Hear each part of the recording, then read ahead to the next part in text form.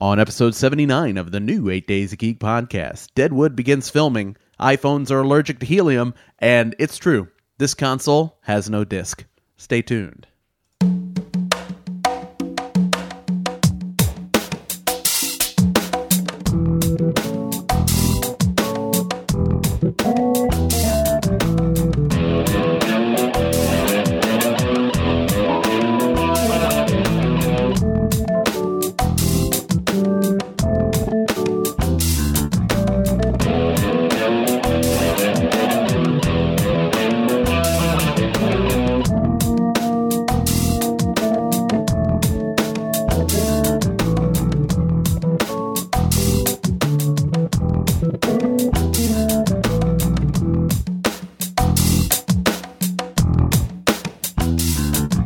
Hello, everyone, and welcome back to another episode of the new 8 Days of Geek podcast. I'm your host, Jesse Miller, and joining me, as always, the man who says, to hell with your adventure sync because installing a health app is too much goddamn work, Sean Scott.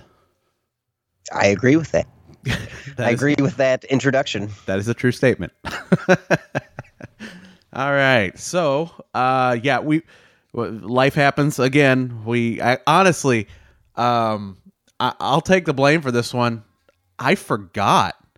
I've been so busy that it got to like Sunday night, right about the time, about 11 o'clock at night. And I go, oh shit, we didn't record a podcast this week. And then we just collectively said, fuck it. We'll record one the week after. So this is what you get. It just gives us more things to talk about. Ooh. All right. And not all of them good, apparently. Let's go ahead and kick into the blurbs. The very first one, starting it off with just sadness and aggravation, one after the other. I'll let you go ahead and it's your stuff, so I'll let you take it. Yeah, well, they're blurbs for a reason, so we're not going to dwell on it. But yeah, we do have to announce the passing of Stan Lee, the godfather of Marvel Comics, died at the age of 95. So, I mean, you can't ask for a whole lot more life than that. You know what I mean? This guy did a lot, so. I agree. I didn't know he was 95. I knew he was way up there, but I did not know 95 was the number. I mean, imagine how much he's done in that amount of time. I mean, holy cow. Yeah. Yeah, it's impressive. It's impressive, which is what leads to the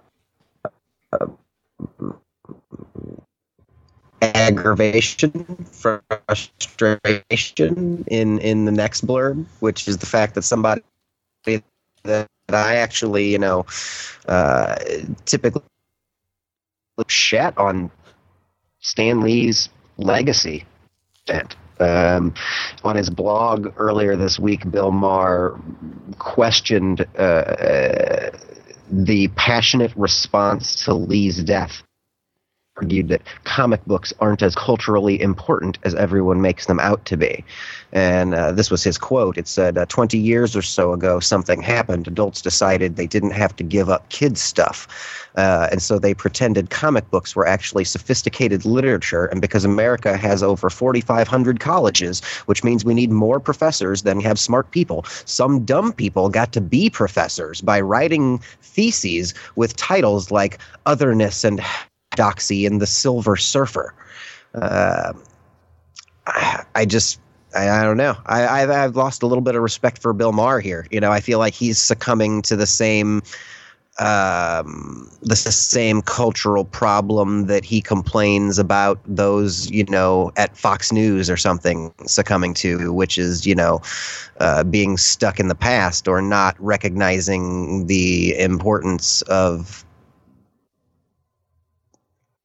I don't know, things that aren't your norm, like maybe you don't get comic books. I get that. That's fine. But to argue that they're not as significantly, especially argues, political discourse on a daily basis. I mean, think about the topics and subject matter that comic books have tackled for years that they were able to talk about or get out while it wasn't us in, the light of day, if you will. You know what I mean? Like comic books took on, a lot of stuff like drug addiction and racism and all kinds of social before they were being widely discussed, politically. Yeah, this all goes to what I usually say when I basically say, shh, let people enjoy things. It's a very curmudgeonly look. You've also got to think. You've also got to think that, like, this is coming from a guy, a very over-the-top political comedian, a guy who skirts the line on a daily basis, and comic books specifically have played a very large, significant role in regards to censorship, like with what do they call it? The old comic book code or whatever, that they fought against what they could and could not put in the comic books because they were supposedly, for. And you would think that somebody like him would have more respect for an industry that fought so hard against censorship and to just, cast it aside as nothing important just seems ignorant on his part. I agree completely. All right, so now that we got those out of the way, Gaming. Some gaming news. Fallout 76 just released, and of course, one of the key features of the game is the ability for groups of people to get together, beat high-leveled bosses, to gain access codes that they can then decrypt and turn into launch codes that they can fight to get into a silo and use to nuke whoever the hell they want. Nuking an area is kind of a major deal because it does destroy everything in that area of the map, turn it into an unlivable nuclear wasteland. So, it's something the developers kind of don't want you to do easily, However, a group of players have gotten together and coded a decryptor to where you don't even have to get all of the code words. It'll help you figure those out. It'll make it a little easier for you to nuke your entire friends and blast the map into a useless oblivion. So, yeah. Why not fuck it up for everybody else? Now, granted, you still have to fight the high-level bosses to get the key codes in the first place. So, there's a little barrier to entry here, but it's not nearly as bad. You fight them, you get most, if not all of the codes. You still got to fight your way through the silo to get to the launch the launch control and all of that, but you don't have to go through the decryption process in game because the website will just do it for you. What do you think? Is this cheating or is this just ingenuity? I don't really know if I even understand what they're doing or the concept involved here. Well, they're taking something that the game makes you do normally in the game, but you have to do it manually, and instead does it automatically for you on a website.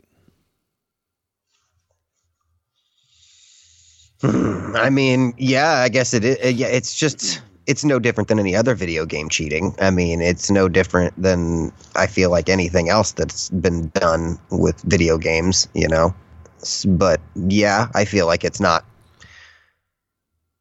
kosher. Clearly not the intent of the game developers. Yeah, okay.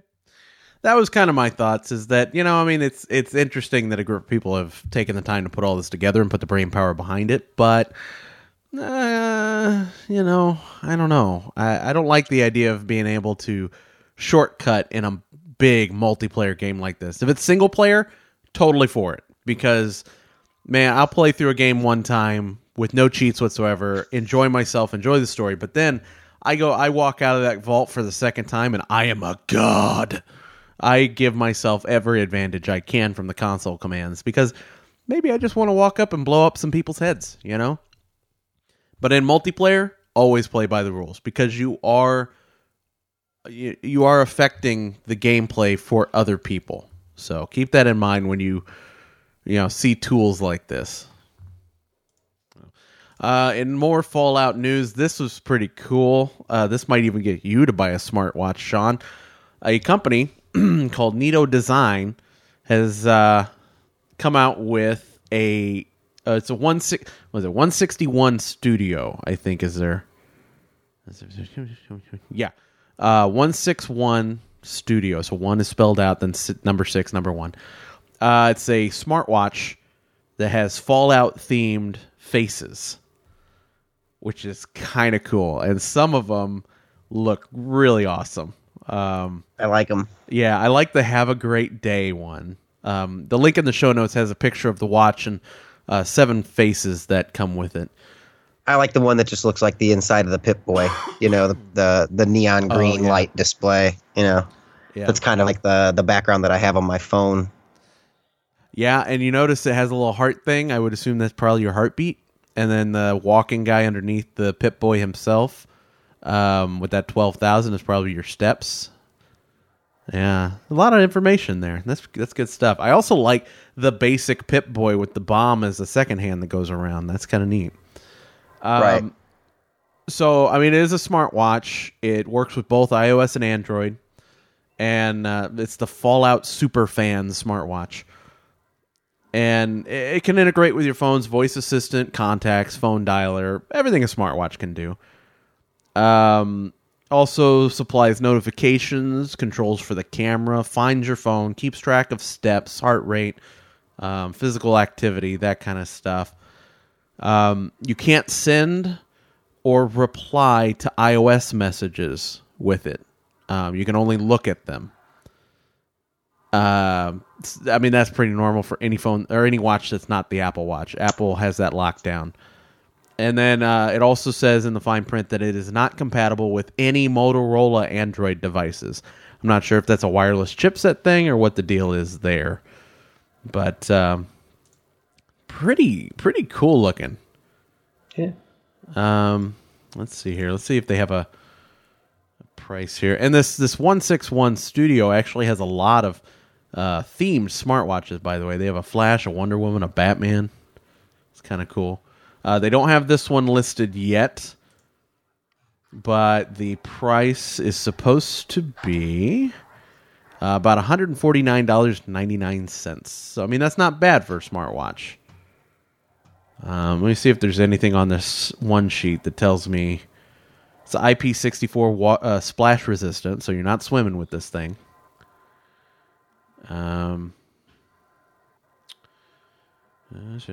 Notifications, weather, music controller, camera controller, calendar, alarm, stopwatch, timer, do not disturb.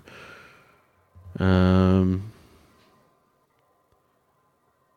a 200 milliamp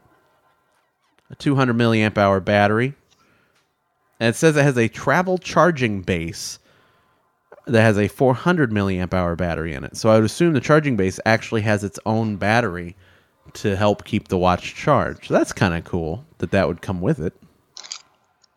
And it's a 1.28 inch IPS LCD display. It's round, so that's awesome. Round watches they look more natural. So, all right. I don't know if I'm buying one, but I like to see these kind of specialized smartwatches come out that are kind of a little lower on the smartwatch price range. Right. Get people into them a little bit better. All right. So we've talked about this multiple times on this show, and that is that I believe console gamers should be allowed, and probably should for the most part, play with a mouse and keyboard. A lot of console games don't support mouse and keyboard. Some of them do. Anytime you have a console game that can do cross-play, I think mouse and keyboard is pretty much a necessity because, PC gamers are using a mouse and keyboard, and that makes them faster and better and stronger and everything else. PC Master Race, wow. By the way, in the show notes here from Kotaku, Mike Fahey, I love his notation underneath the picture where he says it's a picture of an Xbox One with a screen, a big TV, and a mouse and keyboard right in front of it. And he says, I love the placement of the mouse and keyboard in this official shot. this person's eyes are fucked. That's good stuff. So Xbox One will be getting mouse and keyboard support for, at this moment, which is 14 games.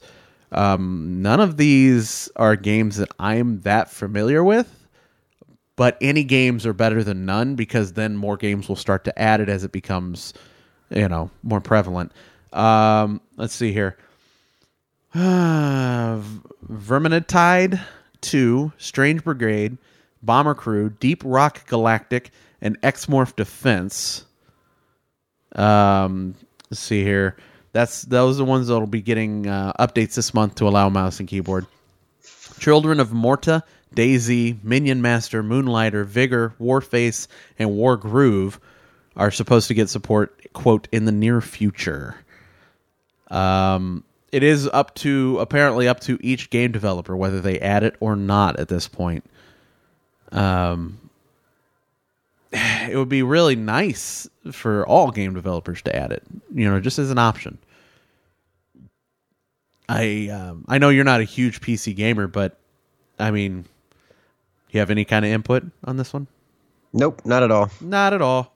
Not even a little. Do not care in the slightest. Did you mention the first three in the list? Warframe, Fortnite, and War Thunder? I did not. So Fortnite, I mean, even I know that's like the biggest game in the world. So, until Red Dead Redemption 2 came out.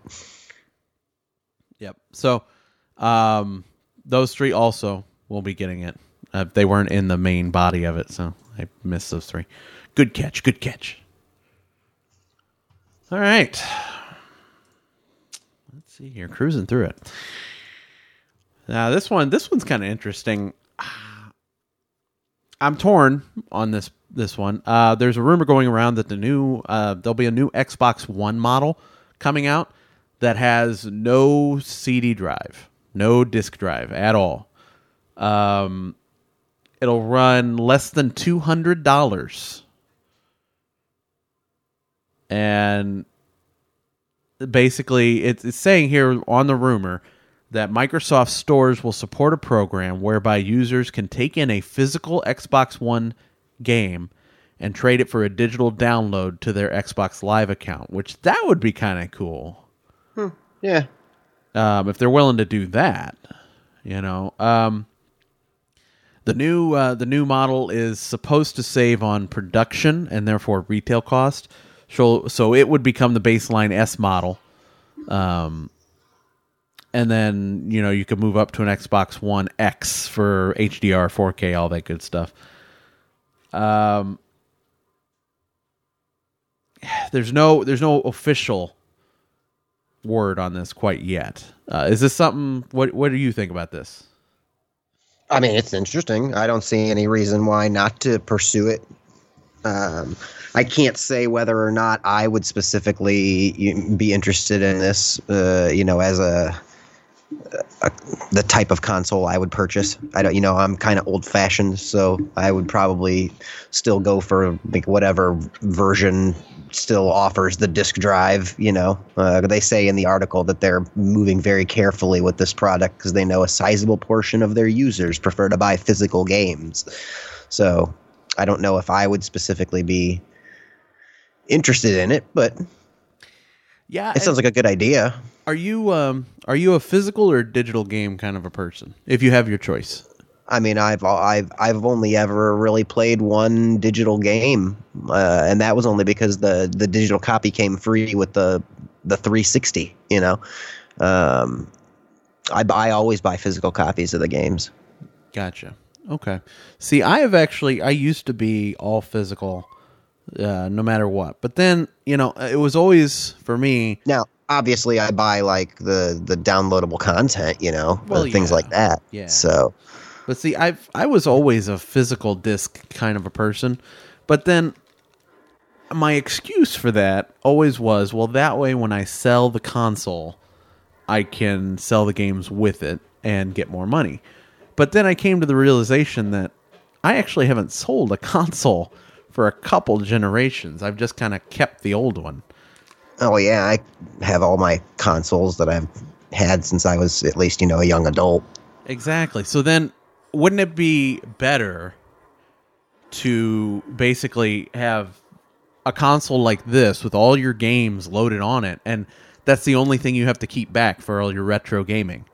Instead of, like, right now I have a whole shelf full of Xbox 360 games because I still have an Xbox 360. Sure. You know, though I'm torn because I do like the idea of the physical disc, being able to trade it in, sell it, give it to friends, whatever. But, you know, when it comes right down to it, I don't do that nearly as often as you would, you know, warrant having the physical copy take up space in my house. So I don't know. I'm torn on that one. I think if they're going to go to all digital, we need some bigger freaking hard drives in these consoles, though, because I don't even think a terabyte is enough anymore. I think you need, if you're going to go all digital, it needs at least 1.5 terabytes to 2 terabytes, or they need to either cut you a crazy deal on an external hard drive or give you an external hard drive. Something has to give, because it's just not enough space for high-def games. I mean, Red Dead Redemption 2 was almost 90 gigabytes, I think, for its download. You know, that's one game. Yeah. So, all right. So now, I have to tell you something, Trevor.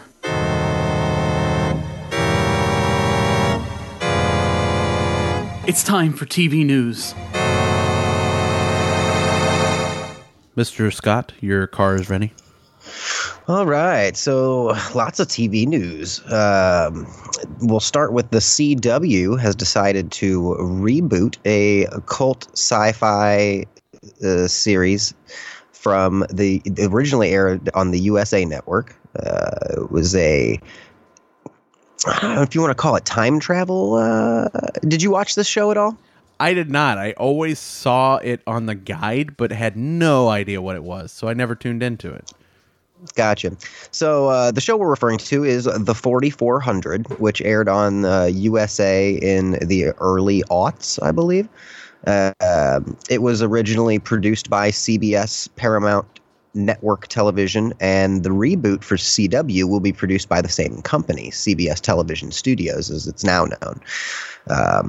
And the let's see, in the series over the course of recent history, 4,400 young adults in their reproductive prime have gone missing all over the world. Some disappearances have as recently as a few weeks. Some disappearances happened as recently as a few weeks ago, while others date back as far as the date as far back as the day the Soviets launched the Sputnik satellite in 1957. One day in 2019, all 4,400 show up at the sites of their original abductions. None of them have aged a day, and none have any memory of where they've been. The so-called 4,400 must grapple with their return to a changed and hostile world, and also contend with the reality that they've come back altered in ways that none of them yet understand. So it's about, 4,400 people who are abducted and then reappear. I don't even know. Apparently in the reboot, it's over different courses of time. I believe in the original series, everyone was abducted from like one specific era, maybe. I didn't watch the original show either, but I have a vague familiarity with it, and I know that it had a pretty good cult following to it. So it's kind of interesting to see the CW reboot this and venture into the more sci-fi genre. They don't do a whole lot of that, Yeah. Other than superhero stuff, I guess. It sounds really interesting now that I've actually heard the synopsis. I wish the title would give you more, right, more view into what you're actually watching. But now that I've heard it, yeah, sure, I might even go back and watch the original. I know. I believe my wife was a big fan of the show when it was originally on television. Gotcha. Awesome. Let's see. The next story we've got for you is something we've talked about in the past previously. Rumor after rumor, hint after hint that they could possibly do one. Are they? Will they? Won't they? And it is now official. It has been announced. HBO has begun filming Deadwood movie. Oh boy. This should be a culmination to the Deadwood saga that began, years ago. What I think it ran for 3 seasons on HBO before it ended. So the synopsis was that it was going to take place, let's see, the indelible characters of the series are reunited after 10 years to celebrate South Dakota's statehood. Former rivalries are reignited, alliances are tested, and old wounds are reopened, as all are left to navigate the inevitable changes that modernity and time have wrought. Basically, everyone is coming back for the movie. The only person who obviously wouldn't would be Powers Booth, who we talked about passing away, earlier this year. And we talked about how that could impact, the possibility of this movie taking place. And now we will see. Obviously, they're moving forward, and everyone else has essentially agreed to come back and reprise their roles, led by Timothy Olyphant, who was the star of the original. So I'm super excited about this. I love this show. It was such a good show. And Ian McShane, obviously, we can't forget him. Oh God, you couldn't have aside from Timothy him. Olyphant. Ian McShane, Yeah. obviously. You have to have those so- two. It doesn't matter who else comes back. It's got to be those two. Because, oh my God, I mean, the give and take between those two characters is the most amazing. I don't even want to call it hero and villain, because they are so morally ambiguous between the two of them. Like, they flip-flop so crazy Sure. that it's just, you can't not enjoy watching it, Man, that show was so amazing. I actually, when Red Dead Redemption was about to release, I went back and I rewatched the whole show to remind myself how amazing it is. And God, this is going to be a really cool movie. I can't wait. Even if it's bad, it's going to be amazing.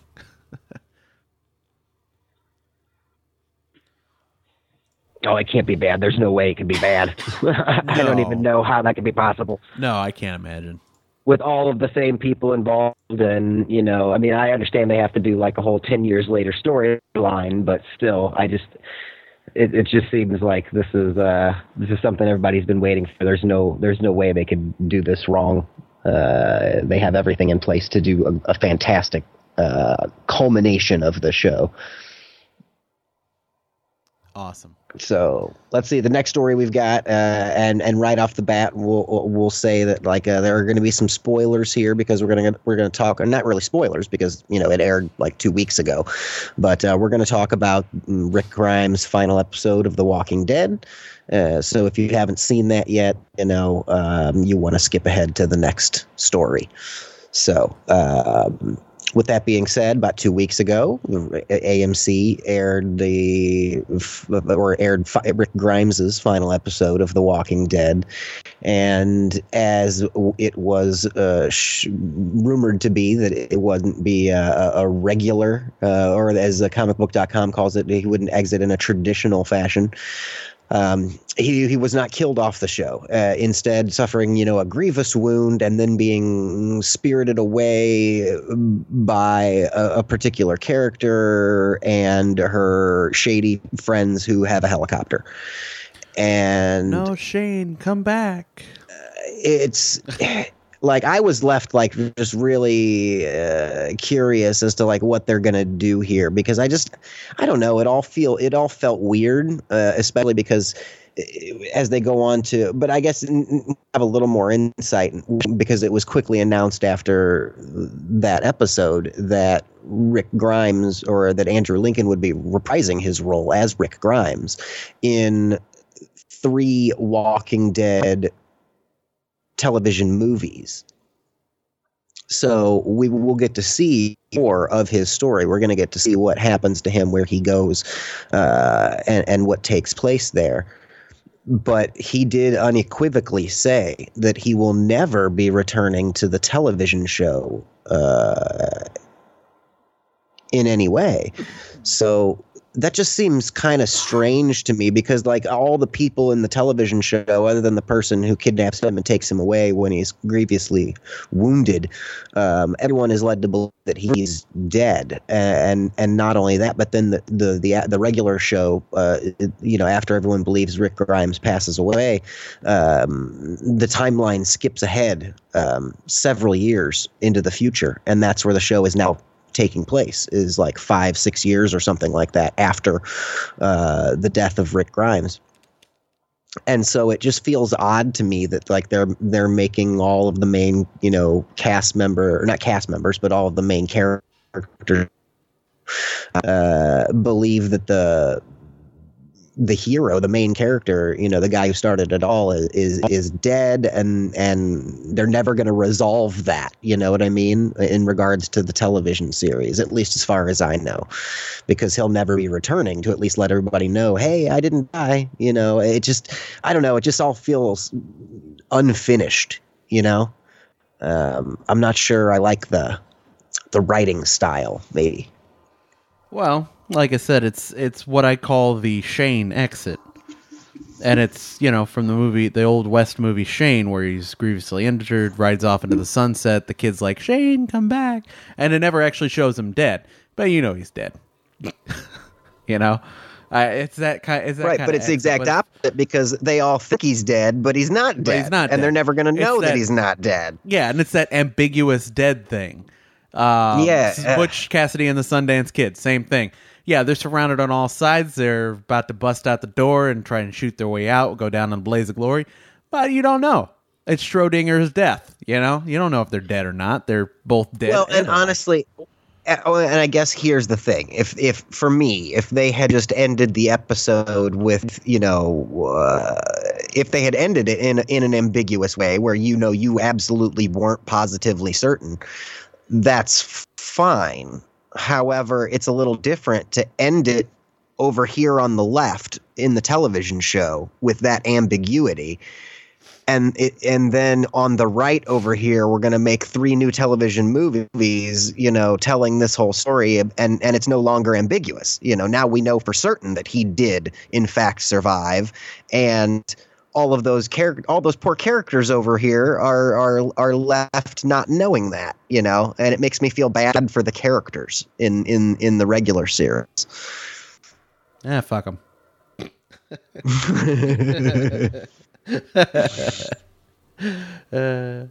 So with that being said, Walking Dead movies are coming, and I believe this article states that it began production this year, and it could arrive on AMC by 2020. At this point, the film does not yet have a script.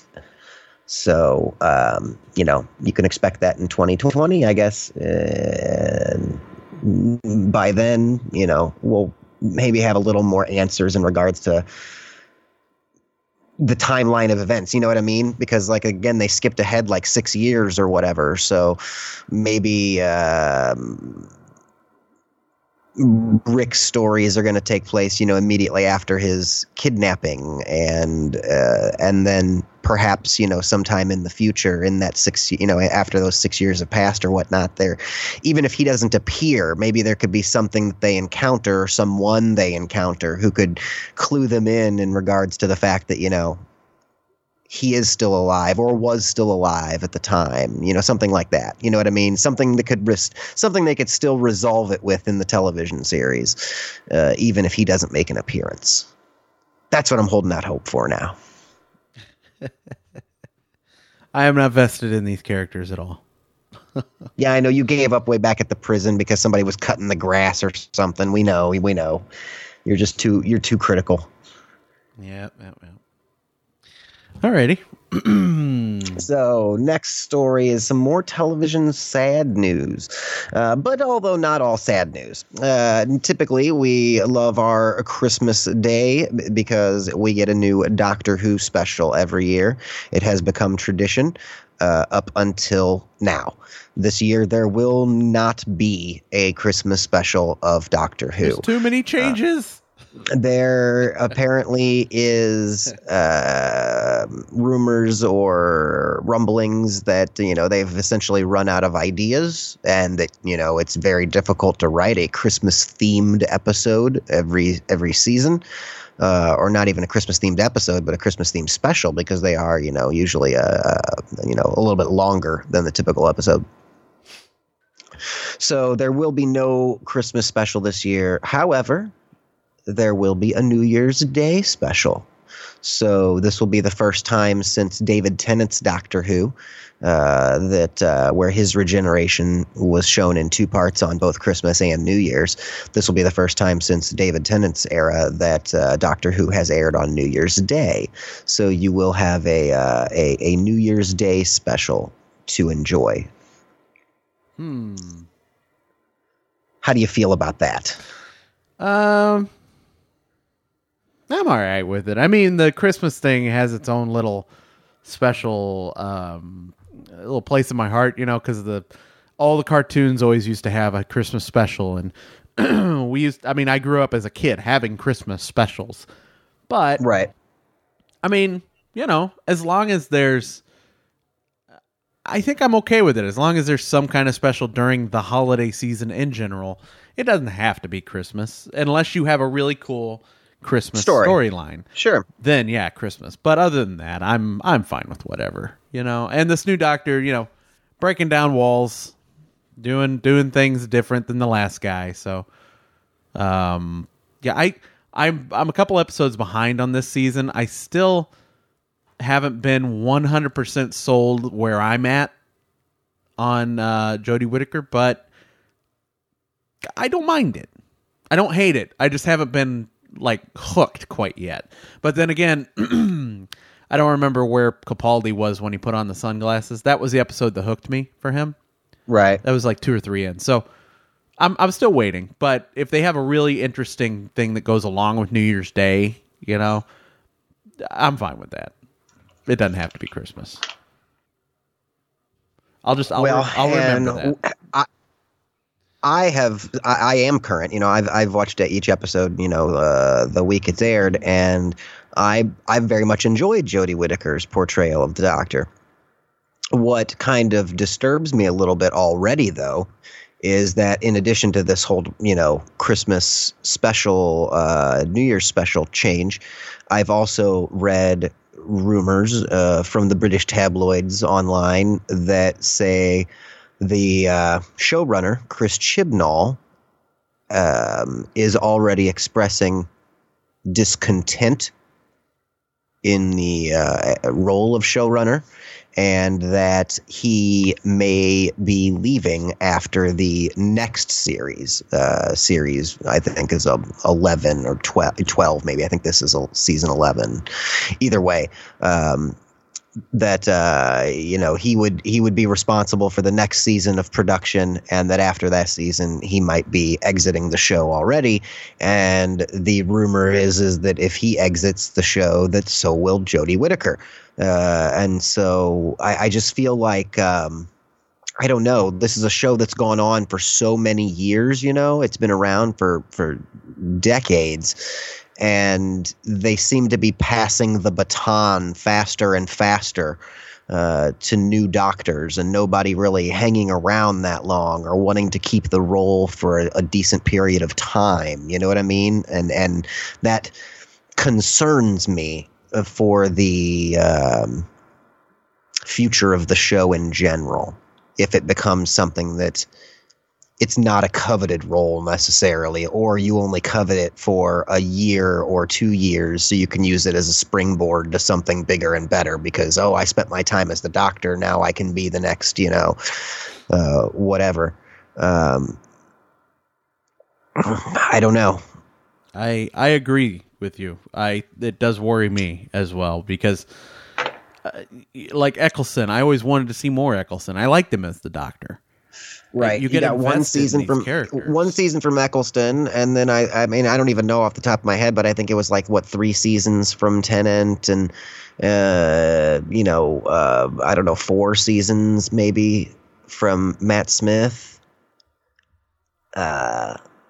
and even then, like, because like those maybe 3 seasons or 4 seasons may span 5 years or 6 years, because sometimes they take extended breaks between seasons and maybe only do a special during a year or something like that. Especially during the Tennant era, I know they had at least 1 or 2 years during his era where there wasn't like an actual season, but they did like the Waters from Mars TV movie and things like that. They did specials, in addition to the holiday ones. But I want to see somebody take on the role and, roll with it for a while. And another thing is I really just don't understand, because like in some of the grumblings and complainings that I've read, it seems to insinuate that Chibnall, the showrunner, feels that the production grind is too much, that they're being asked to produce too many episodes and too much content and whatnot. And I think maybe that's just a difference in like the culture, because dude, you're only doing like 10 episodes a season, like on American television, these, even an hour-long drama does on network 20 episodes in a year, every year, so I don't necessarily feel for him if that is his complaint, because I'm just a spoiled rotten American and I'm used to getting 20 episodes of my favorite show. So when you complain about having to make 10 and how that's too much, I can't feel for you there. Yeah, I agree. Now, I mean, if he wants to take the Doctor into a Sherlock role where we get 3 hour-and-a-half long episodes.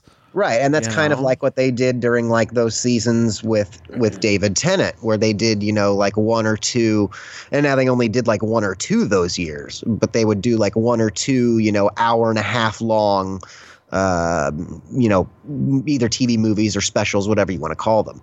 So, they've done that somewhat in the past, and if that's what they want to do, fine. I could deal with that, but to complain that having to do 2 seasons back to back, or produce a Christmas special in addition is just too much work.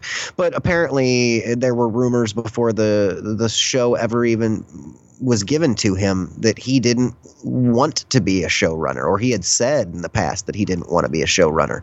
So maybe it's just him, having a role been thrust upon him that he never wanted in the first place. Yeah, maybe. But I would hope that wouldn't affect Jodie Whittaker's, exit, leaving the show or whatever however you want to put it, because just because he's gone doesn't mean she has to leave as well. I know that that's kind of the way it has been in the past, but I believe at least one of the Doctors, like, because when Russell T Davies left, David Tennant left, I believe, right? I think so, yeah. And then Moffat took over with Matt Smith. And then when Moffat left and gave it to Chibnall, Jodie Whittaker took over. So I don't know how it worked, in the years prior to that, but it doesn't necessarily mean it always has to be like that, does it? Break the cycle. Tear down walls. So, all right. Well, that's all we've got about Doctor Who. Let's move on to Disney and their streaming service, which we have talked about previously, was finally given a name. And the service, slated to launch in the U.S. in late 2019, will be called Disney Plus. Plus with like a plus sign, not like the word plus. So, yeah, clever. Mm-hmm. They also announced, along with the name, that they've announced 2 more live action shows that will be hitting the service itself. One is a Star Wars spinoff, which will see Diego Luna reprise his role as Cassian Andor, set before Rogue One, a Star Wars story. So it'll be like a prequel series set before Rogue One. And then they also confirmed a previously rumored Loki series that will see Tom Hiddleston star once again as Loki in a streaming service or a streaming series. So that's kind of cool too, because we all know that Loki did not make it out of the Infinity War, but yet we get to see more Loki because he's a fun character, and that's kind of cool. Did he though? Oh, I don't know. Where did everyone go? We don't know. Exactly. I don't feel so well, Mr. Stark.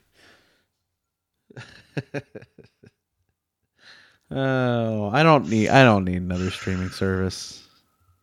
Damn it. Yeah, but I have a feeling that, like,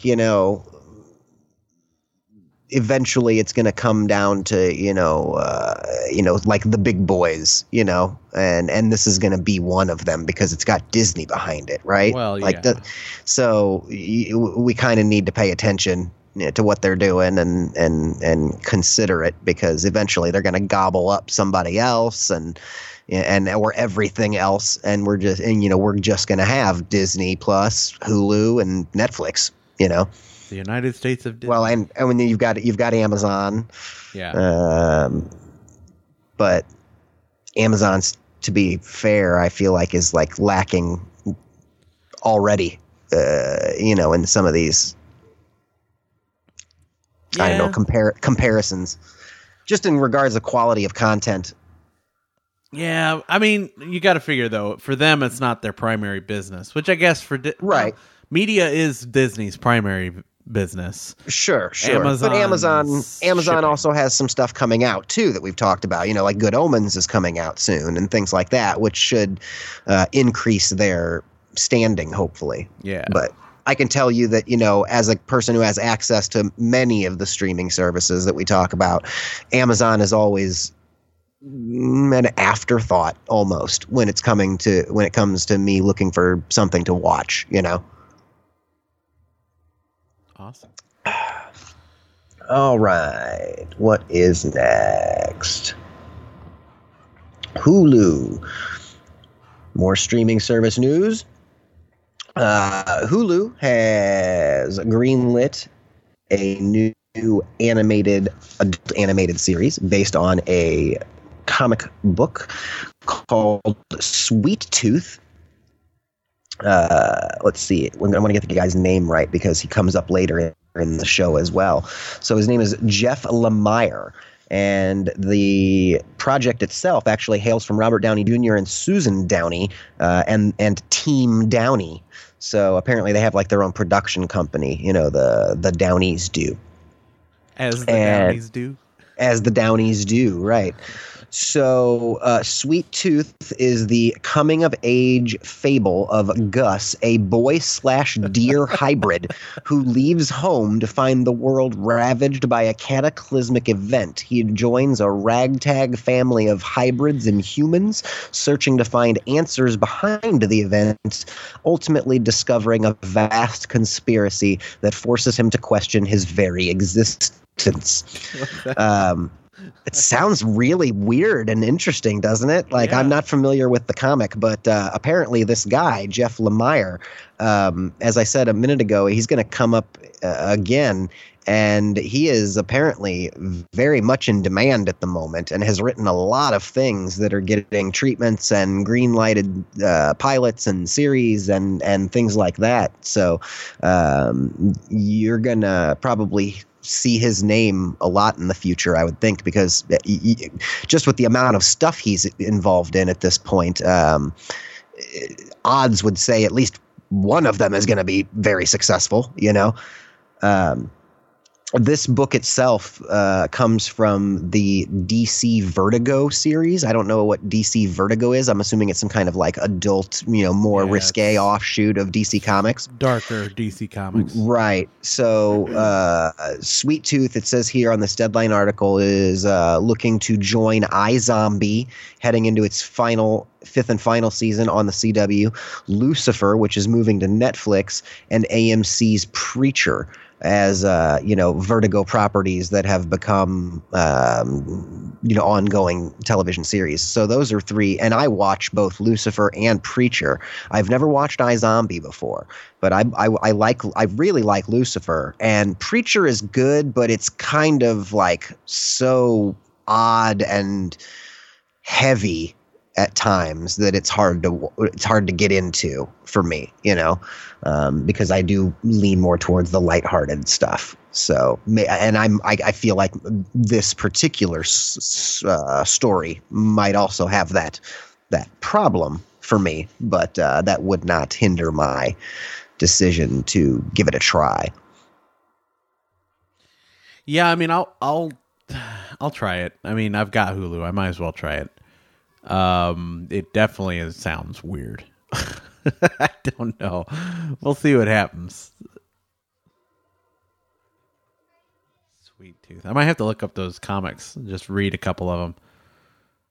Because even the art style looks trippy. Yeah. And we will, like I said, we'll talk more about him, Jeff Lemire, when we get down into the movie category. So his name will come up again. And the final story we've got for you in television is on the Sci-Fi Network. They're diving back into the world of original animation, and they recently purchased the rights to air Futurama, and it has already been doing well for the network, increasing their ratings immensely and bringing in a lot of new viewers to the network. And they have decided to expand upon the animation audience by bringing their own new original animated series to the table. And it will be called Alien News Desk, and it's from the Saturday Night Live team. So this is going to be a weekly half-hour topical animated series starring Will Forte and Heidi Gardner. It will debut in early 2019, and it marks Sci-Fi's first original late-night animated series. So it's going to have a Saturday Night Live pedigree behind it.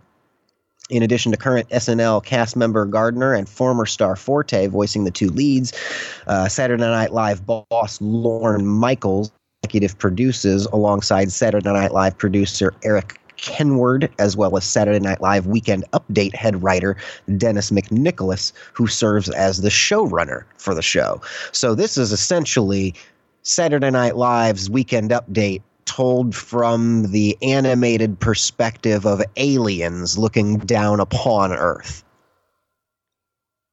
That sounds pretty funny to me.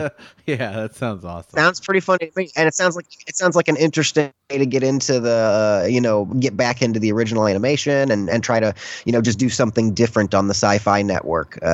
So I think it sounds pretty cool, and it could be done really good. But I also think it's something that they could easily just do. It could be awful, So it's really gonna matter on how delicately they handle everything. I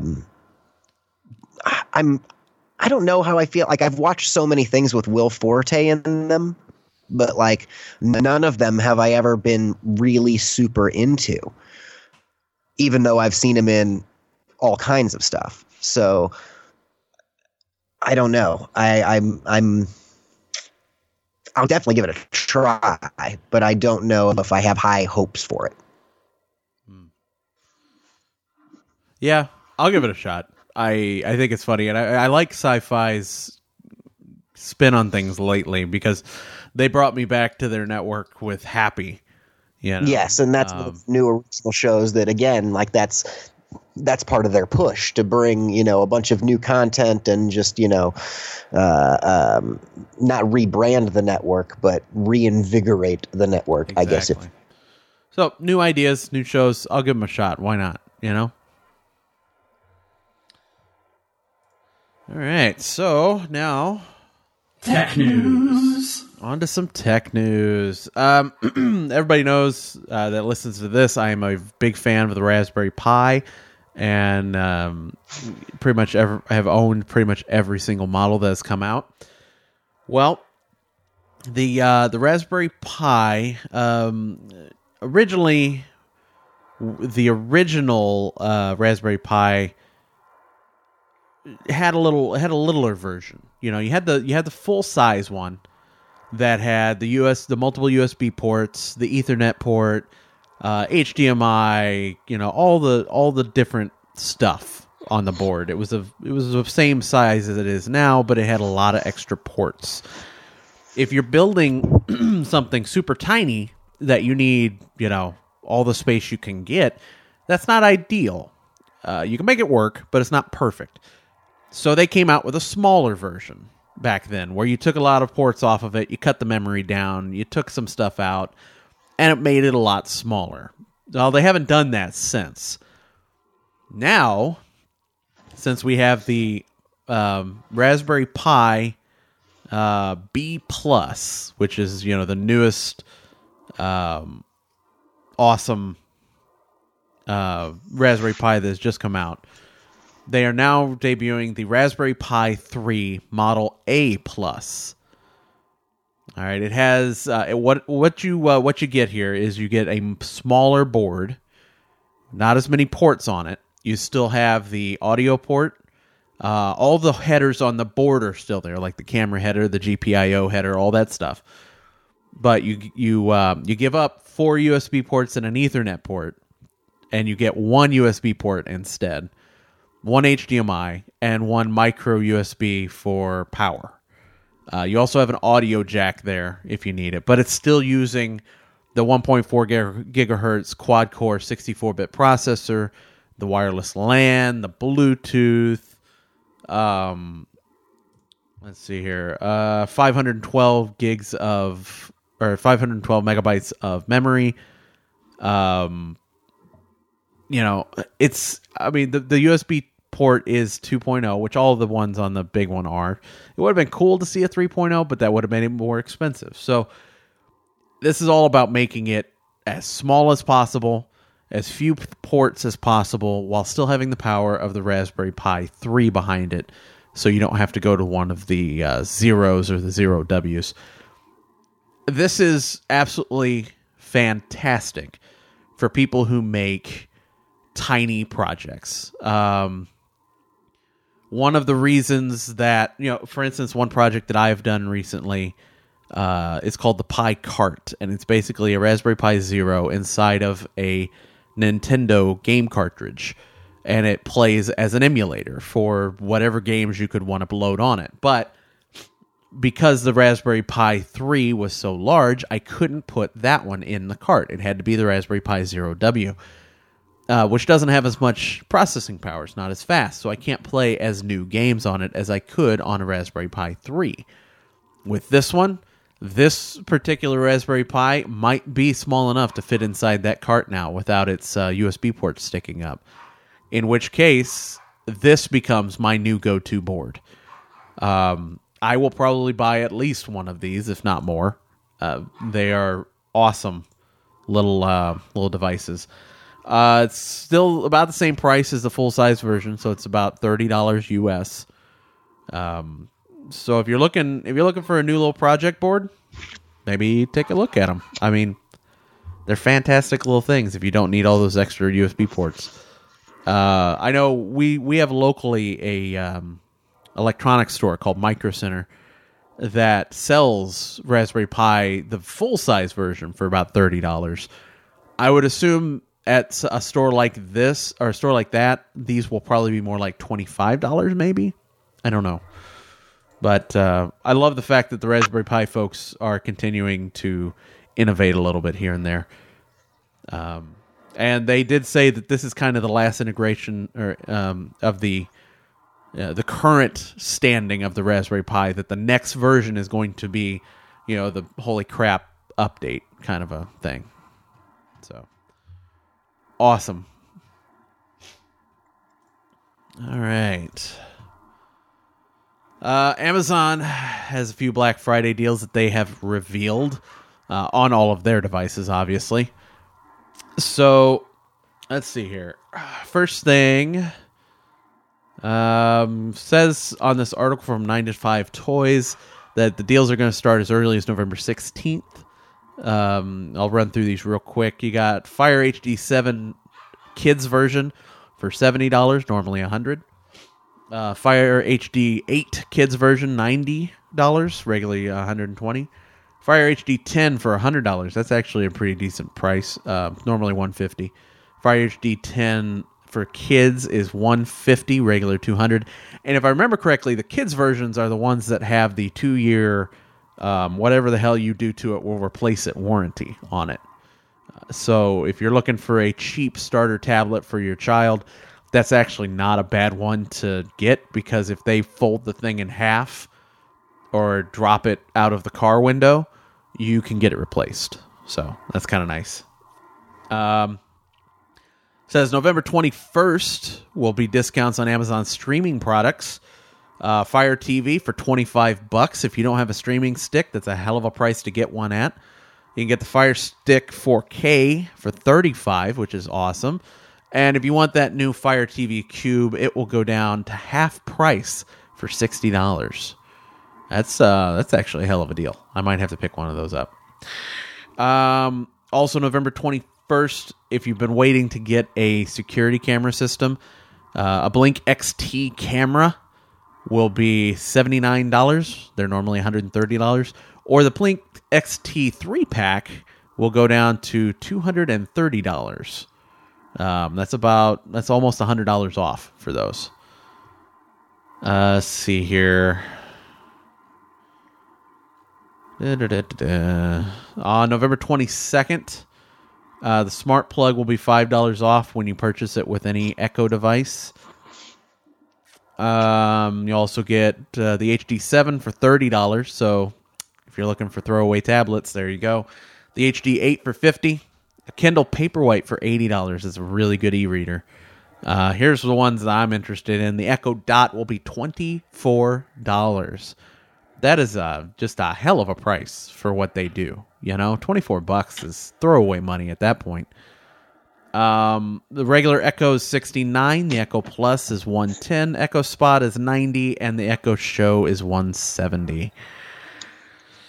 So, I mean, if you're in the Amazon ecosystem, or you want to be, some really good deals coming up for us on Black Friday.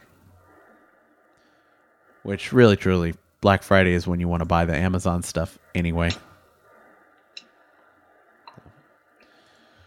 All right. You still have an iPhone for work, don't you, Sean? Yep. Okay, do me a favor, don't get it near helium. Okay. Yeah, because iPhones are allergic to helium, apparently. And Apple Watches. Totally allergic to helium. So, this article almost made it into the LOL OMG WTF because I thought it was just such a cool concept. But I ended up putting it here because it was Apple devices. So, so there was a... I'm trying to find this guy's name here. Eric Wooldridge is a systems specialist at Morris Hospital near Chicago. This comes from ifixit.org. They were installing a new GE Healthcare MRI machine. That's the magnetic resonance imager, the big tube you get stuck in to take pictures of everything inside your body. And, well, those are basically the way they work is they have giant magnets that excite particles that are in your body and, with radioactive things that are, that you drink and stuff. But these giant, huge magnets that are crazy, crazy strong have to be cooled because they get, they get hot. And then they also, to be as magnetic as they are, they got to be cold. So to do that, the easiest way, liquid helium. Well, as you can imagine, if you get a little bit of a leak, that could be an issue. You could lose a lot of helium really, really fast because helium expands about 750 times its size going from liquid to gas. So what ends up happening, they're installing this new MRI machine, and a vent has a little bit of a leak in it. And before they noticed the leak, people start talking about a lot of glitches with their Apple devices. Phones that just won't turn on anymore, that you plug them into the wall and they don't power on. They don't say they're charging. They don't do anything. Watches that glitch out. The touchscreens don't work, and then they shut off. Just a slew of crazy problems. Only Apple devices, though, which is the weird part. So they figure out there's a helium leak in this MRI machine on a vent. They approximate that 120 liters of liquid helium vented out, which ends up being about 90,000 liters of gaseous helium. And because the MRI room is not technically any kind of a hazmat zone or anything like that, it's not on its own AC loop. It's HVAC, the vents, the air that's going through it. So the helium leaks out of the MRI machine and then spreads across the entire hospital, which would have been hilarious to hear because it was probably diffused enough that you didn't notice people's voices being a little higher than normal, but I bet they actually were. And that would have been kind of funny. But basically, this guy starts doing all kinds of little tests and things like that. And he's kind of narrowed it down, and this makes total sense, to one of the oscillators, the quartz oscillators that are used in Apple devices. Now, everything pretty much uses quartz oscillators. They're when you buy a watch, a little cheap watch, and it says quartz movement, that's what a quartz oscillator is. It vibrates at a certain frequency, usually about 32 kilohertz, and that can be used to set time. And these oscillators are basically used in pretty much every electronic device to set the time. For some devices, that is quite literal, like a watch telling you what time it is. With something like an advanced smartphone, it actually helps the processor keep itself in time. So if that oscillator doesn't work, absolutely, positively, everything in the device grinds to a halt because everything relies on that oscillator. Basically, these are, they don't have to deal with water because water is a big molecule. It has, 2 hydrogens and an oxygen atom. They're huge. However, helium is an itty bitty little molecule. It can get pretty much anywhere it wants. It's tiny. And because of that, it was getting inside of these oscillators and screwing up the works a little bit. It's a known issue, as a matter of fact. If you go to Apple's user guide for the iPhone and Apple Watch, it says, exposing iPhone to environments having high concentrations of industrial chemicals, including near-evaporating liquefied gases such as helium, may damage or impair iPhone functionality. It says that if this happens, you have to take it out of that environment and leave it unplugged and airing out for a week. Afterwards, you can plug it up into power from the wall, charge it for an hour, and then see if it can be turned on after that. I mean, it's such an interesting problem, you would have never thought this would have been an issue. And especially at, the amount of helium parts per million, I don't know what it would have been. That's an astronomical calculation that I certainly can't do. But in this amount of helium per regular air, still having that kind of an effect on these devices. I would have never thought that could have happened, that would have been a problem. Did I just blow your mind? No, I mean, I'm really not necessarily surprised. It just seems like this is, I mean, first of all, it's something they knew about. It clearly says, like, in the user guide there. But in addition to that, they say that these other kinds of chips, because I've been like reading this as you've been talking here, and it says here that these MEMS devices that they've called another manufacturer and that makes these types of devices and confirmed that their products are also susceptible to the same kind of thing. Like, apparently it's something that's, pretty widely known. It's just that how often does something like that happen where your device is exposed to a concentration high enough that it would affect it? And this was just one of those rare instances where that happened, and it kind of brought it to the forefront, of everyone's attention. Yeah, this is not Helium Gate. This is not like a failing in the iPhone. It's just it happens. Right. It could also be that the hardware or software on Android, for instance, is made with a higher, a more looser tolerance, so it didn't affect it quite as much. It's not that the processors are more helium resistant, because they're not. It could just be that Android is willing to put up with a few more misplaced bits in its code than iOS is. So I just thought this was incredibly interesting because like I said, I would have never thought about this. I guess because I'm not ever around industrial gases, but it's interesting. Right. All right. Next one. I think we all need to agree that the FCC has a problem. And this time it's not even Ajet Pi. So, this is interesting. So, a speech given at the Telcom-funded Media Institute by FCC Commissioner Mike O'Reilly said basically that cities building their own broadband networks is an ominous threat to the First Amendment. I don't know if he knows how the First Amendment works, but it says here in this article from Motherboard, in his speech, O'Reilly insinuated without evidence that community-owned and operated broadband networks would naturally result in local governments aggressively limiting American free speech rights.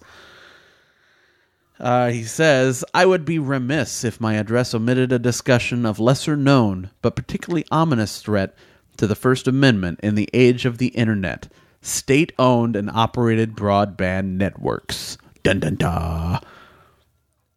So he's claiming that we should be fearful of community-owned broadband networks because they might limit our freedom of speech in the same way that we're trying to convince them that them being corporate-owned it does. You know what I mean?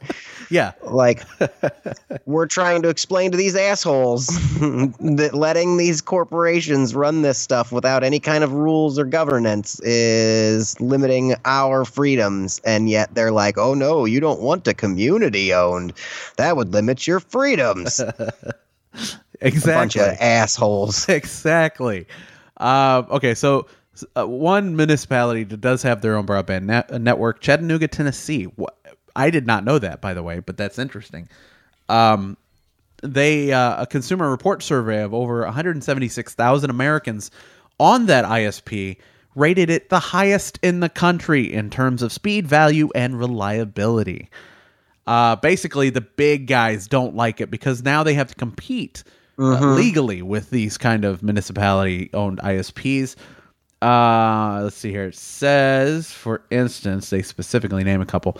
In Chattanooga, ISPs like AT&T and Comcast have been forced to dramatically reduce their pricing for gigabit broadband in particular. Comcast was also forced to deploy significantly faster broadband in the city after it attempted to prevent the network from being built by filing several unsuccessful lawsuits. So basically, the municipalities can do it cheaper, faster, better, and stronger, and the big ISPs don't want to put in the money to do any of those things.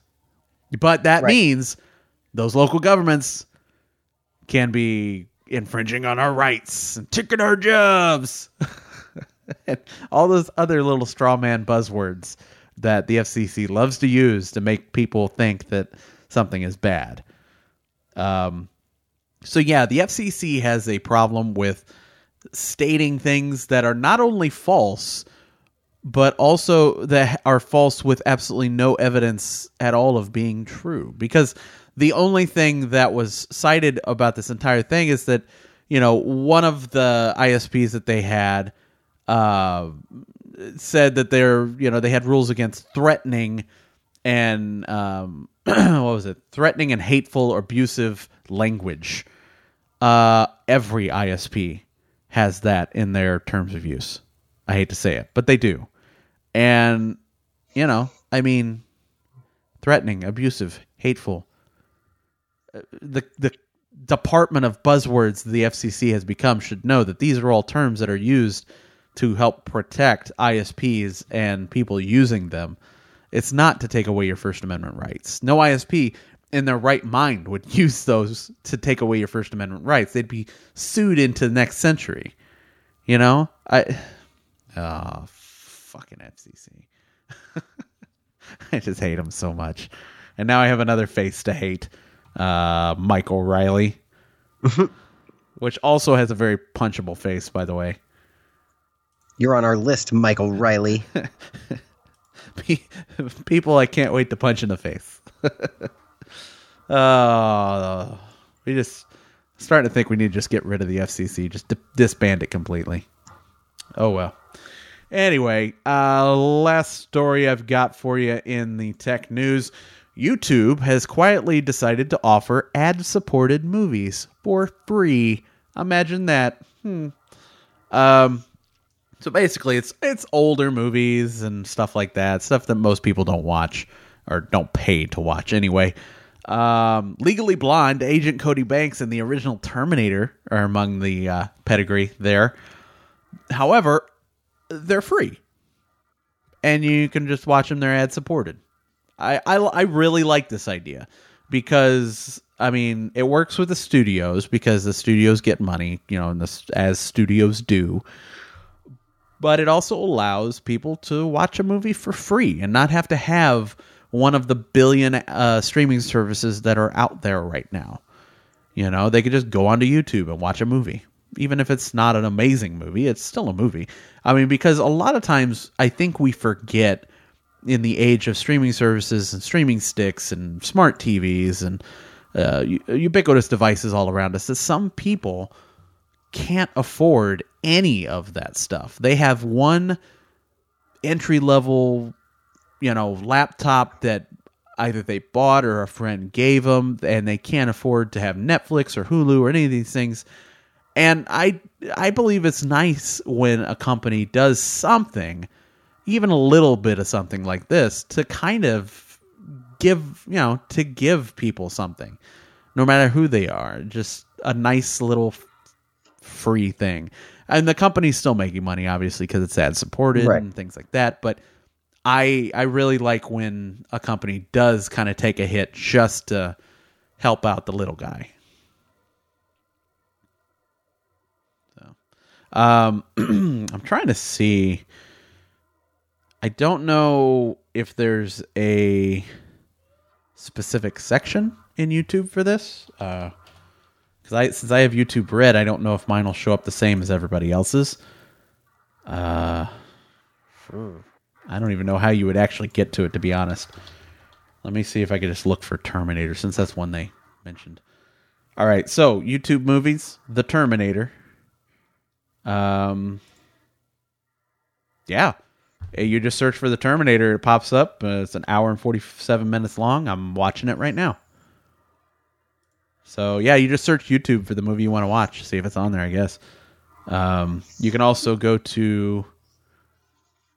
There's apparently a YouTube movies and shows section in YouTube that you can go to. I don't see a free section on there, so you might have to search around. But they are there. So, if you've been hankering to watch The Terminator and see Arnold Schwarzenegger's mostly naked, chiseled butt go across the screen at the very beginning, knock yourself out. Let's see, it was the second one that he asked for the boots, the shoes, and a motorcycle, wasn't it? Yeah, that was the second one. I don't remember. I'm pretty sure. All right. That's all I got for tech news. And now time for movie news. All right. As promised, Jeff Lemire's name has resurfaced on the podcast, and that is because Legendary Entertainment, the company that brought us the Nolan Dark Knight movies, and I think they did 300 and several other. I think they did Watchmen as well. A company that is well known for comic book adaptations has purchased the film and television rights to Jeff Lemire's other comic book, or one of Jeff Lemire's other comic series called Black Hammer. And the company, made the announcement last Tuesday. Lemire will serve as executive producer with Dean Ormston, the co-creator and illustrator of the comic series.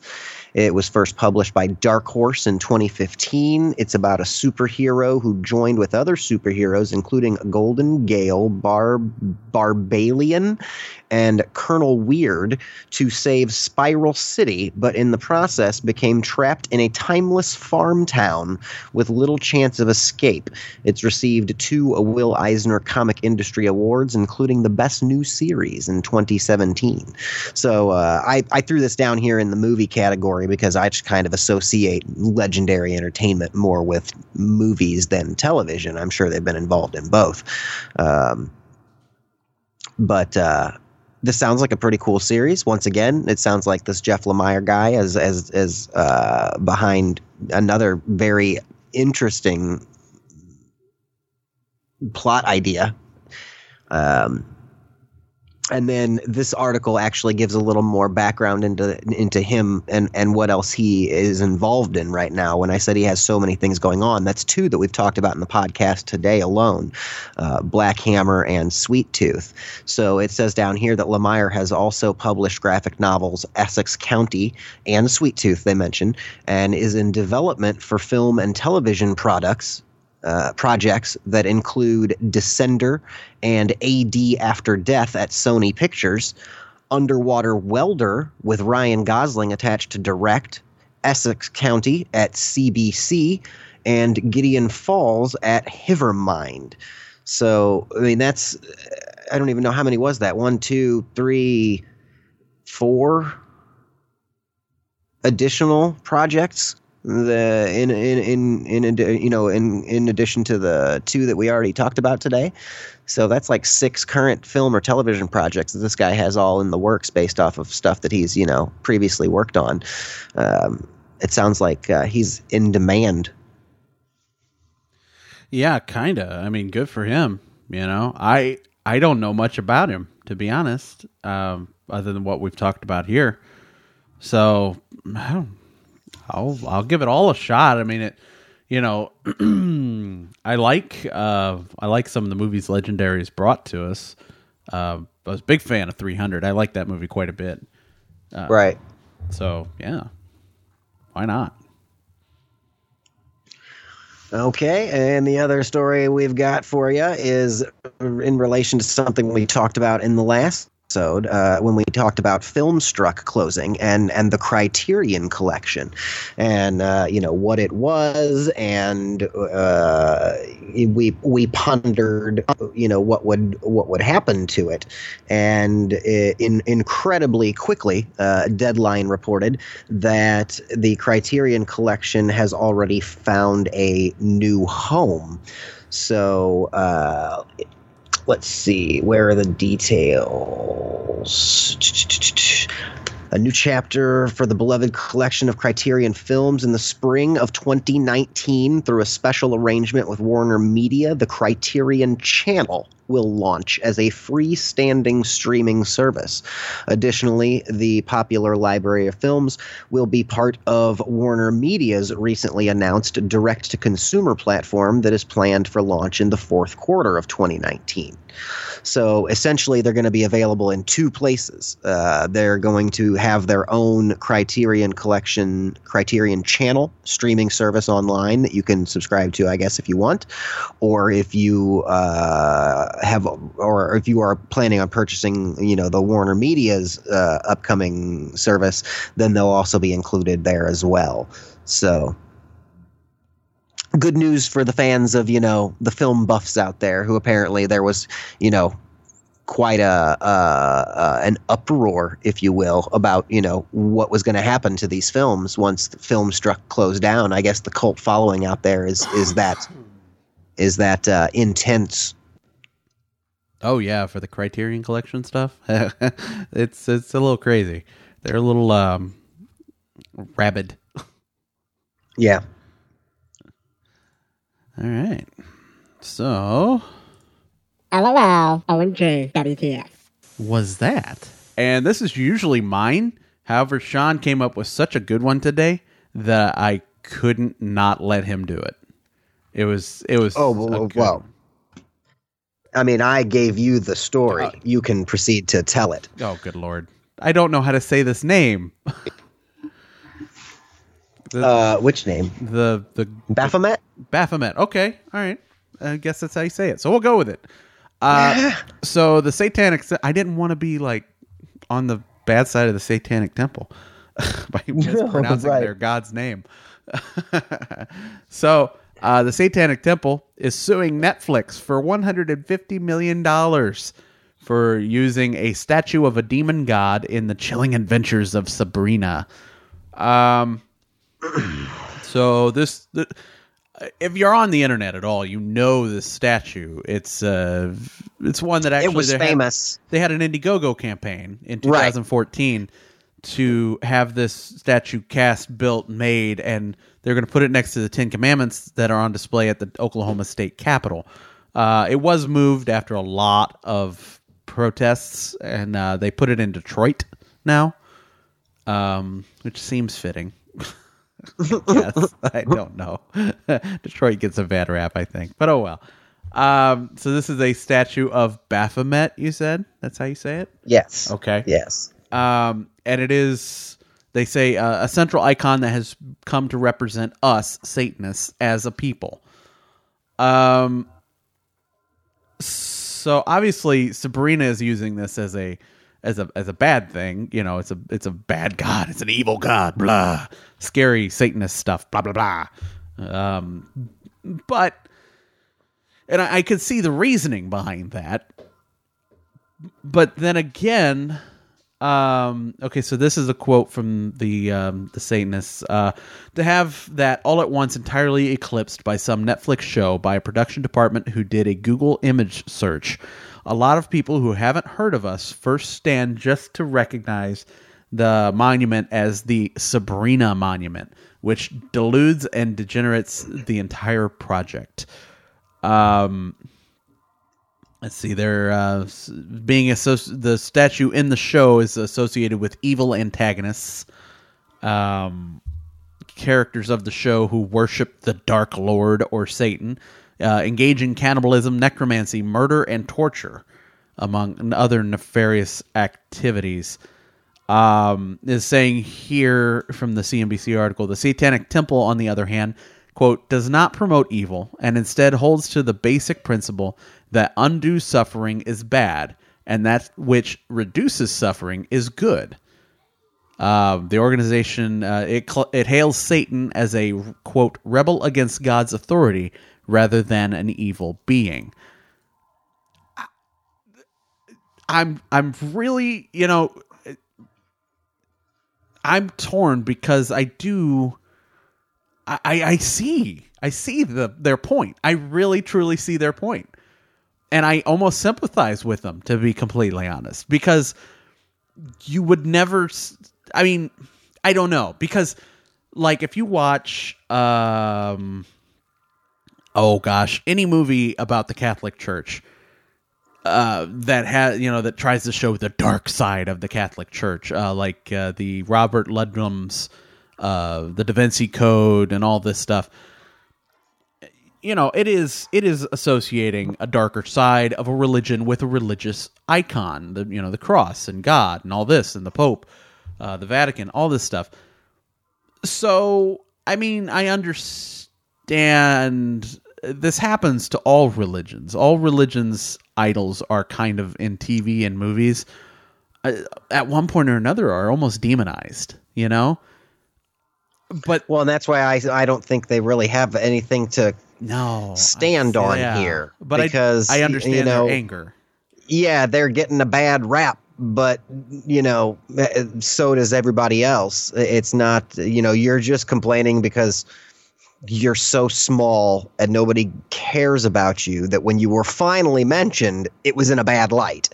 Yeah. Well, that sucks for you, but the Catholic Church gets mentioned in a bad light and shown like that on television and movies every day, all day,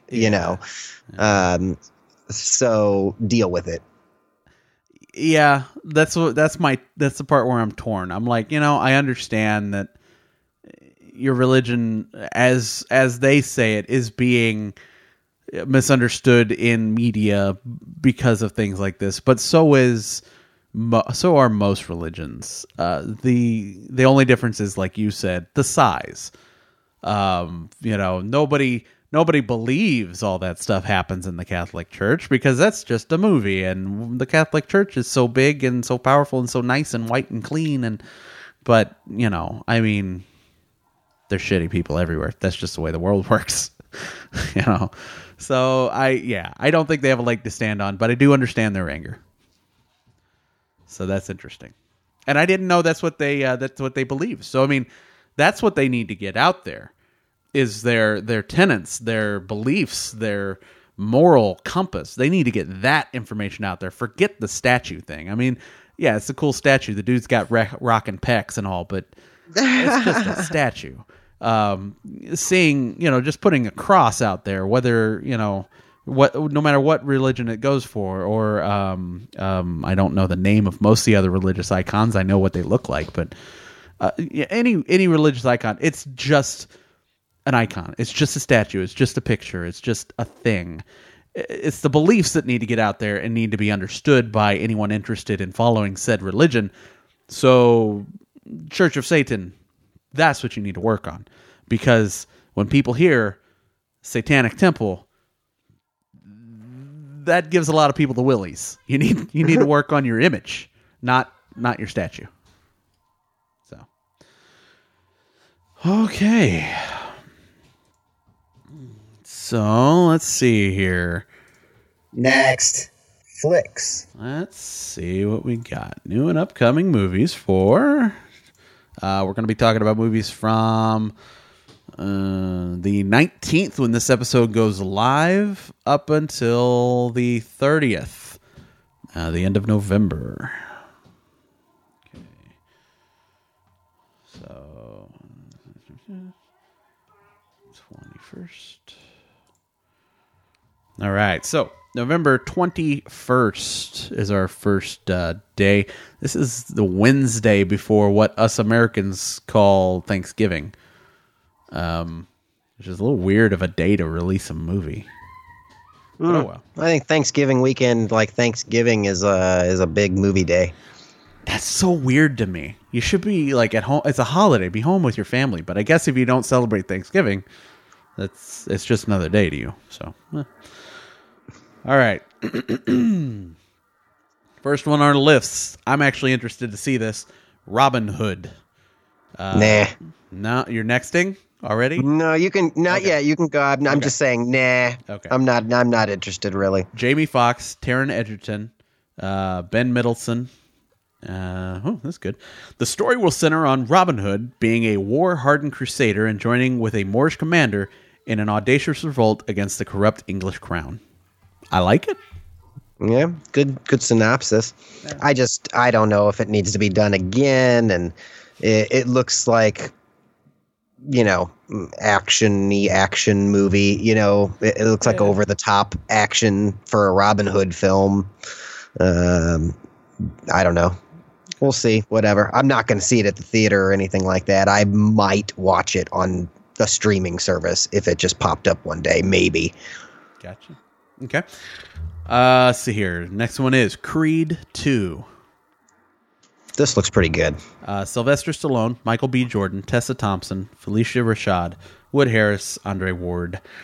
Life has become a balancing act for Adonis Creed. Between personal obligations and training for his next big fight, he is up against the challenge of his life. Facing an opponent which ties to his family's past only intensifies his impending battle in the ring.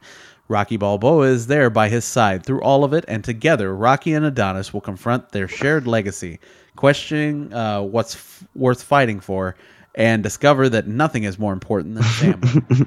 Creed 2 is about going back to basics. Oh my God, come on, next.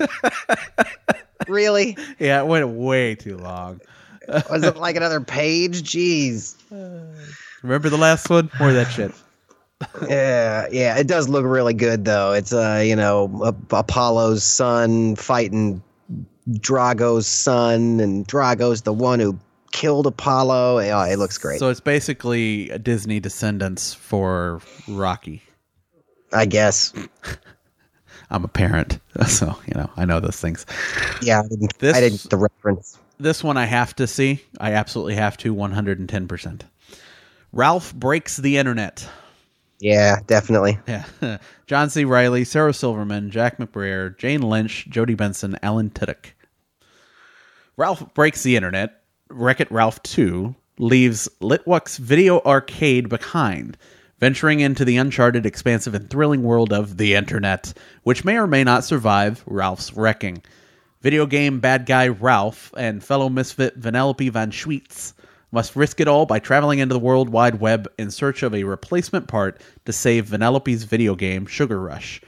In way over their heads, Ralph and Vanellope rely on the citizens of the Internet, the Netsians, to help navigate their way, including a website entrepreneur named Yes, who is the head algorithm and heart and soul of the Trinity. Next, come on. It's already done. It did go a little bit long. They could have cut out like the whole first half of that, but that's all right. This is, again, just more of that shit. More of that shit, but on the internet. That's all I needed to know. It's a kids movie. Jeez. All right, limited releases for the rest of those. So let's go back. And now we're going to be talking about. Let's see here. I guess the 30th would be our next one. Yeah. Okay. Oh. Wow. The 30th is all limited releases. Every one of them. There's not a big movie being released there. Holy cow. I'm just going to pick one with a name that I recognize. I don't recognize his name, but I'm going to pick it anyway because I like the taglines. Anna and the Apocalypse. Let's see here. Ella Hunt, Mark Benton, Paul Kay, Malcolm Cumming, Ben Wiggins, Sarah Swire. Okay. A zombie apocalypse threatens the sleepy town of Little Haven at Christmas, forcing Anna and her friends to fight, slash, and sing their way to survival. Facing the undead in a desperate race to reach their loved ones. But they soon discover that no one is safe in this new world, and with civilization falling apart around them, the only people they can truly rely on is each other. It is tagged, and this is why I picked it, as a horror holiday zombie musical. Wow. Hey, Anna and the Apocalypse. Give them a chance. Why not? All right. That is all we got for those. Wow, that was a short next. Yeah, not a lot. Yeah. So Sean, what the hell are you up to? Well, I am nearly finished with an audio book, a new story that I've listened to called Gil's All Fright Diner by A. Lee Martinez, narrated by Fred Berman on Audible.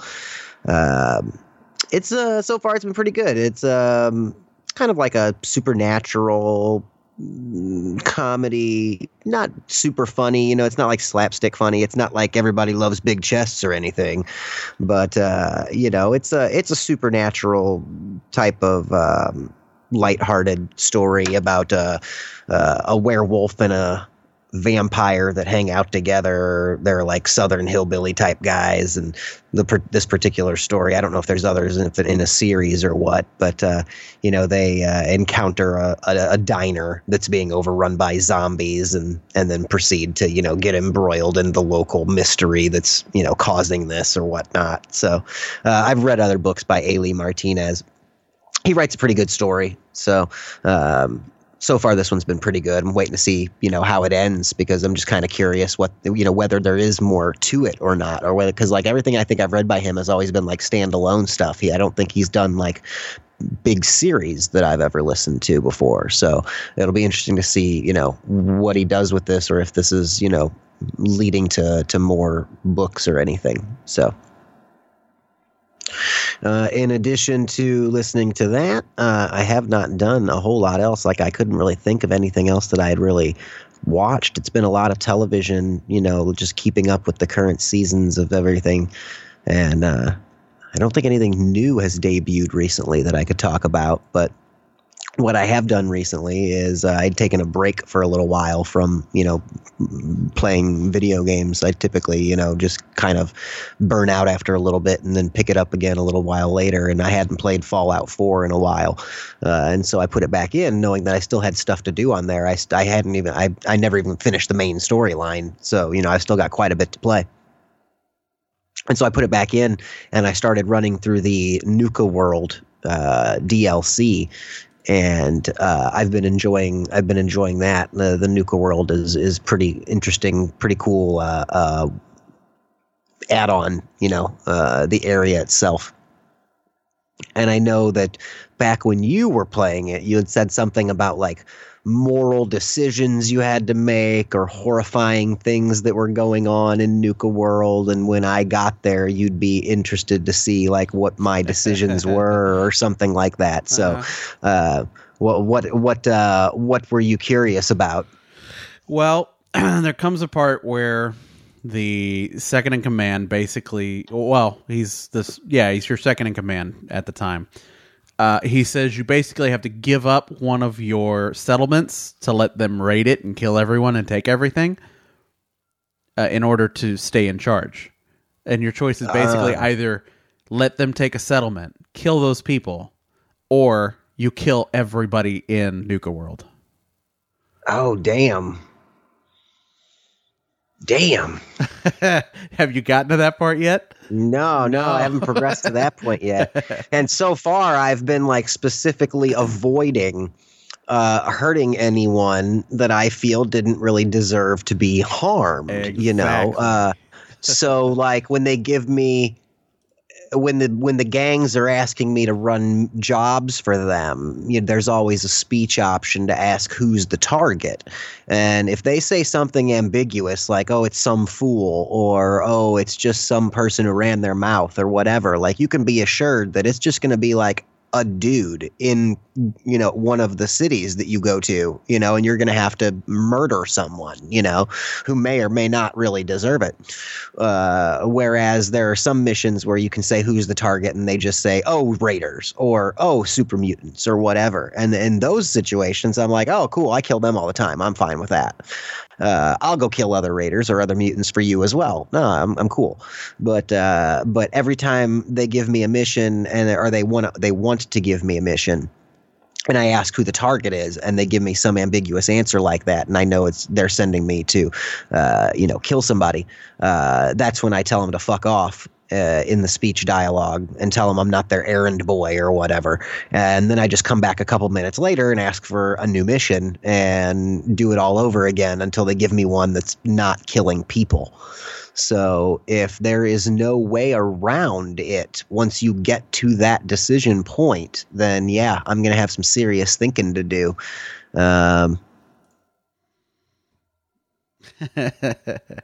What if I have a settlement that just doesn't have anybody at it?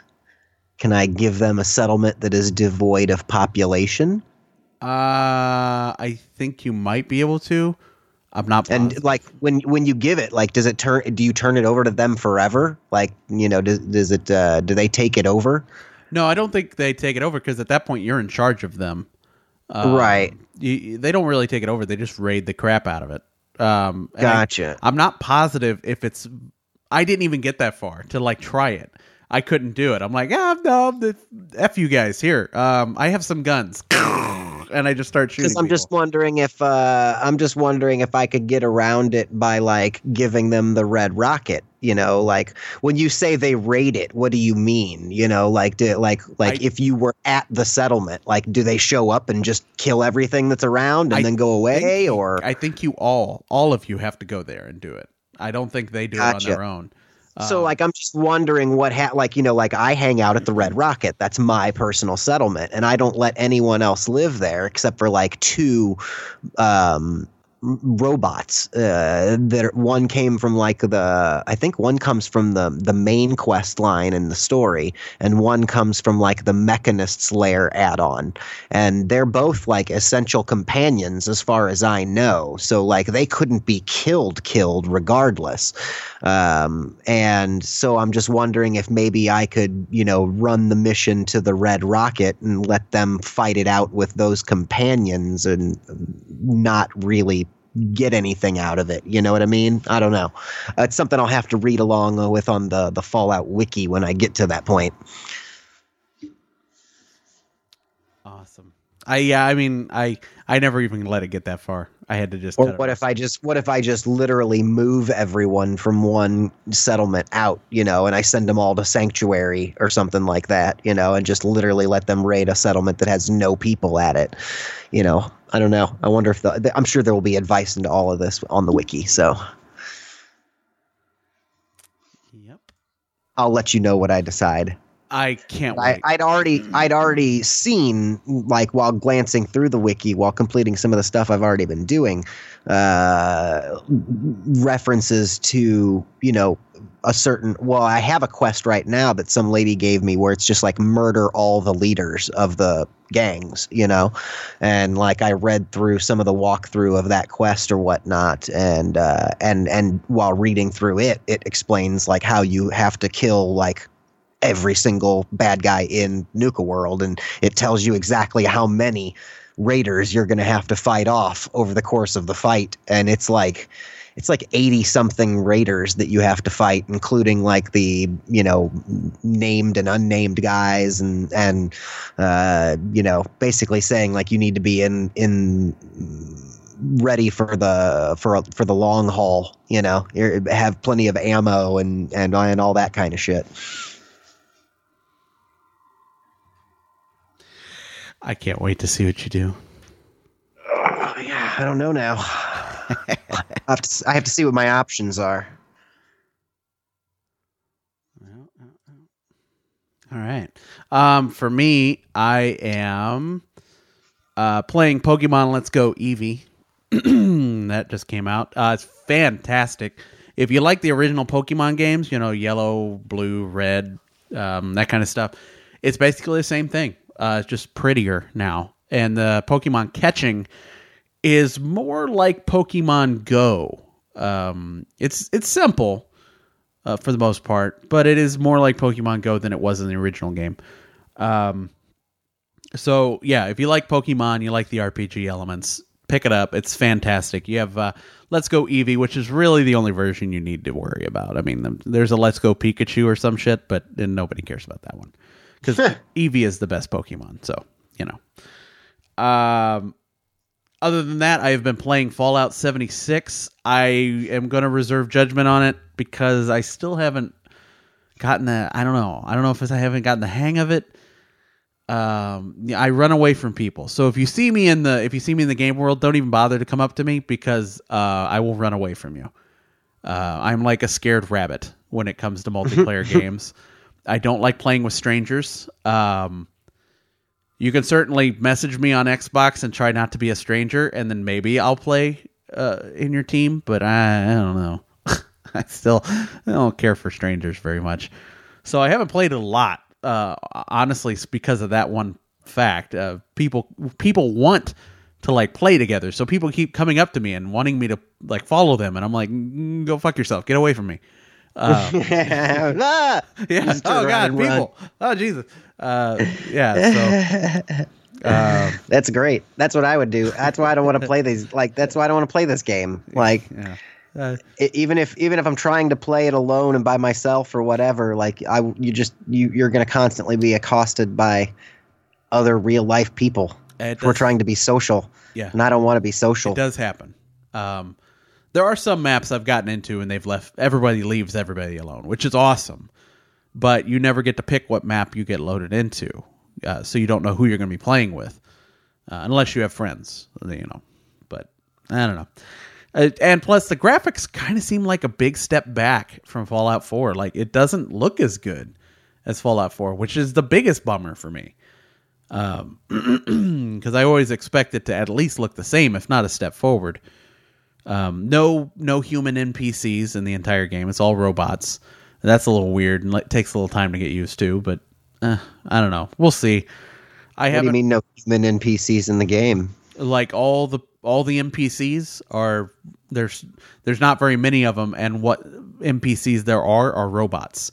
So the map, like Fallout bots, like different games, like different robots from the game. Exactly. Gotcha. The map just feels unbelievably empty as far as people are concerned. Like, just desolate, which might honestly be what they're going for, because it is Reclamation Day. So you're like some of the first people to come out of the vaults.